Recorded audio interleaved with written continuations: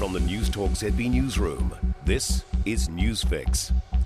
In this update, Nationals labelling as deeply inappropriate an attempt by the Prime Minister's fiancée to help friends get a rapid antigen test.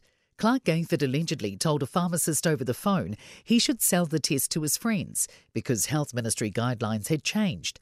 It's understood the friend was a musician, potentially a close contact of UK-based DJ Dimension who had Omicron. Currently, rapid antigen tests can only be sold to unvaccinated, asymptomatic people needing to travel. Clark Gayford has apologised for any confusion. The pressure's on for schools struggling to find teachers. Visa exemptions were announced for overseas educators in July, but applications only opened in November, and MIQ spots are not guaranteed. Secondary Principals Association President Vaughan Quio says it's tough to fill many roles. All of those hard-to-staff subjects still exist. There hasn't been a silver bullet to any of those. So your physics teachers, your chemistry teachers, some higher-end maths, technology teachers. When New Zealanders put their mind to it, they can do anything. That's from an expat representing citizens stranded abroad after the Navy rescued two people stuck in Singapore for 18 months. The HMNZS Canterbury, which was being refurbished in Singapore, picked up the pair in November because a medical condition meant they couldn't fly. Grounded Kiwi spokesman Martin Newell says this should be just the start of finding ways to get people home. Northland's low vaccination rate has kicked Northern Base off this year's summer list. Event organisers announced yesterday that the festival's off.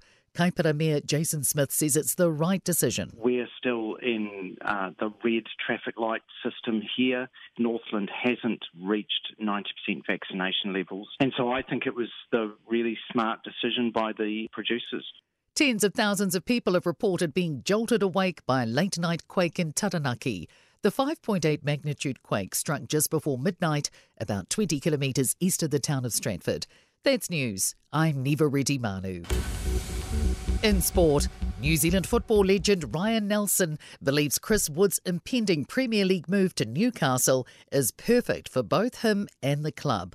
Reports out of the UK suggest Newcastle will confirm the signing of the all-white striker today from fellow league club Burnley in what's rumoured to be a £25 million move. Nelson's told Sky Sports he's not surprised by the interest in Wood, given his experience and Newcastle's predicament. They need goals. They need somebody who knows the Premier League. They need somebody who knows the position of the team in kind of a relegation kind of area. He's been involved in that with Burnley.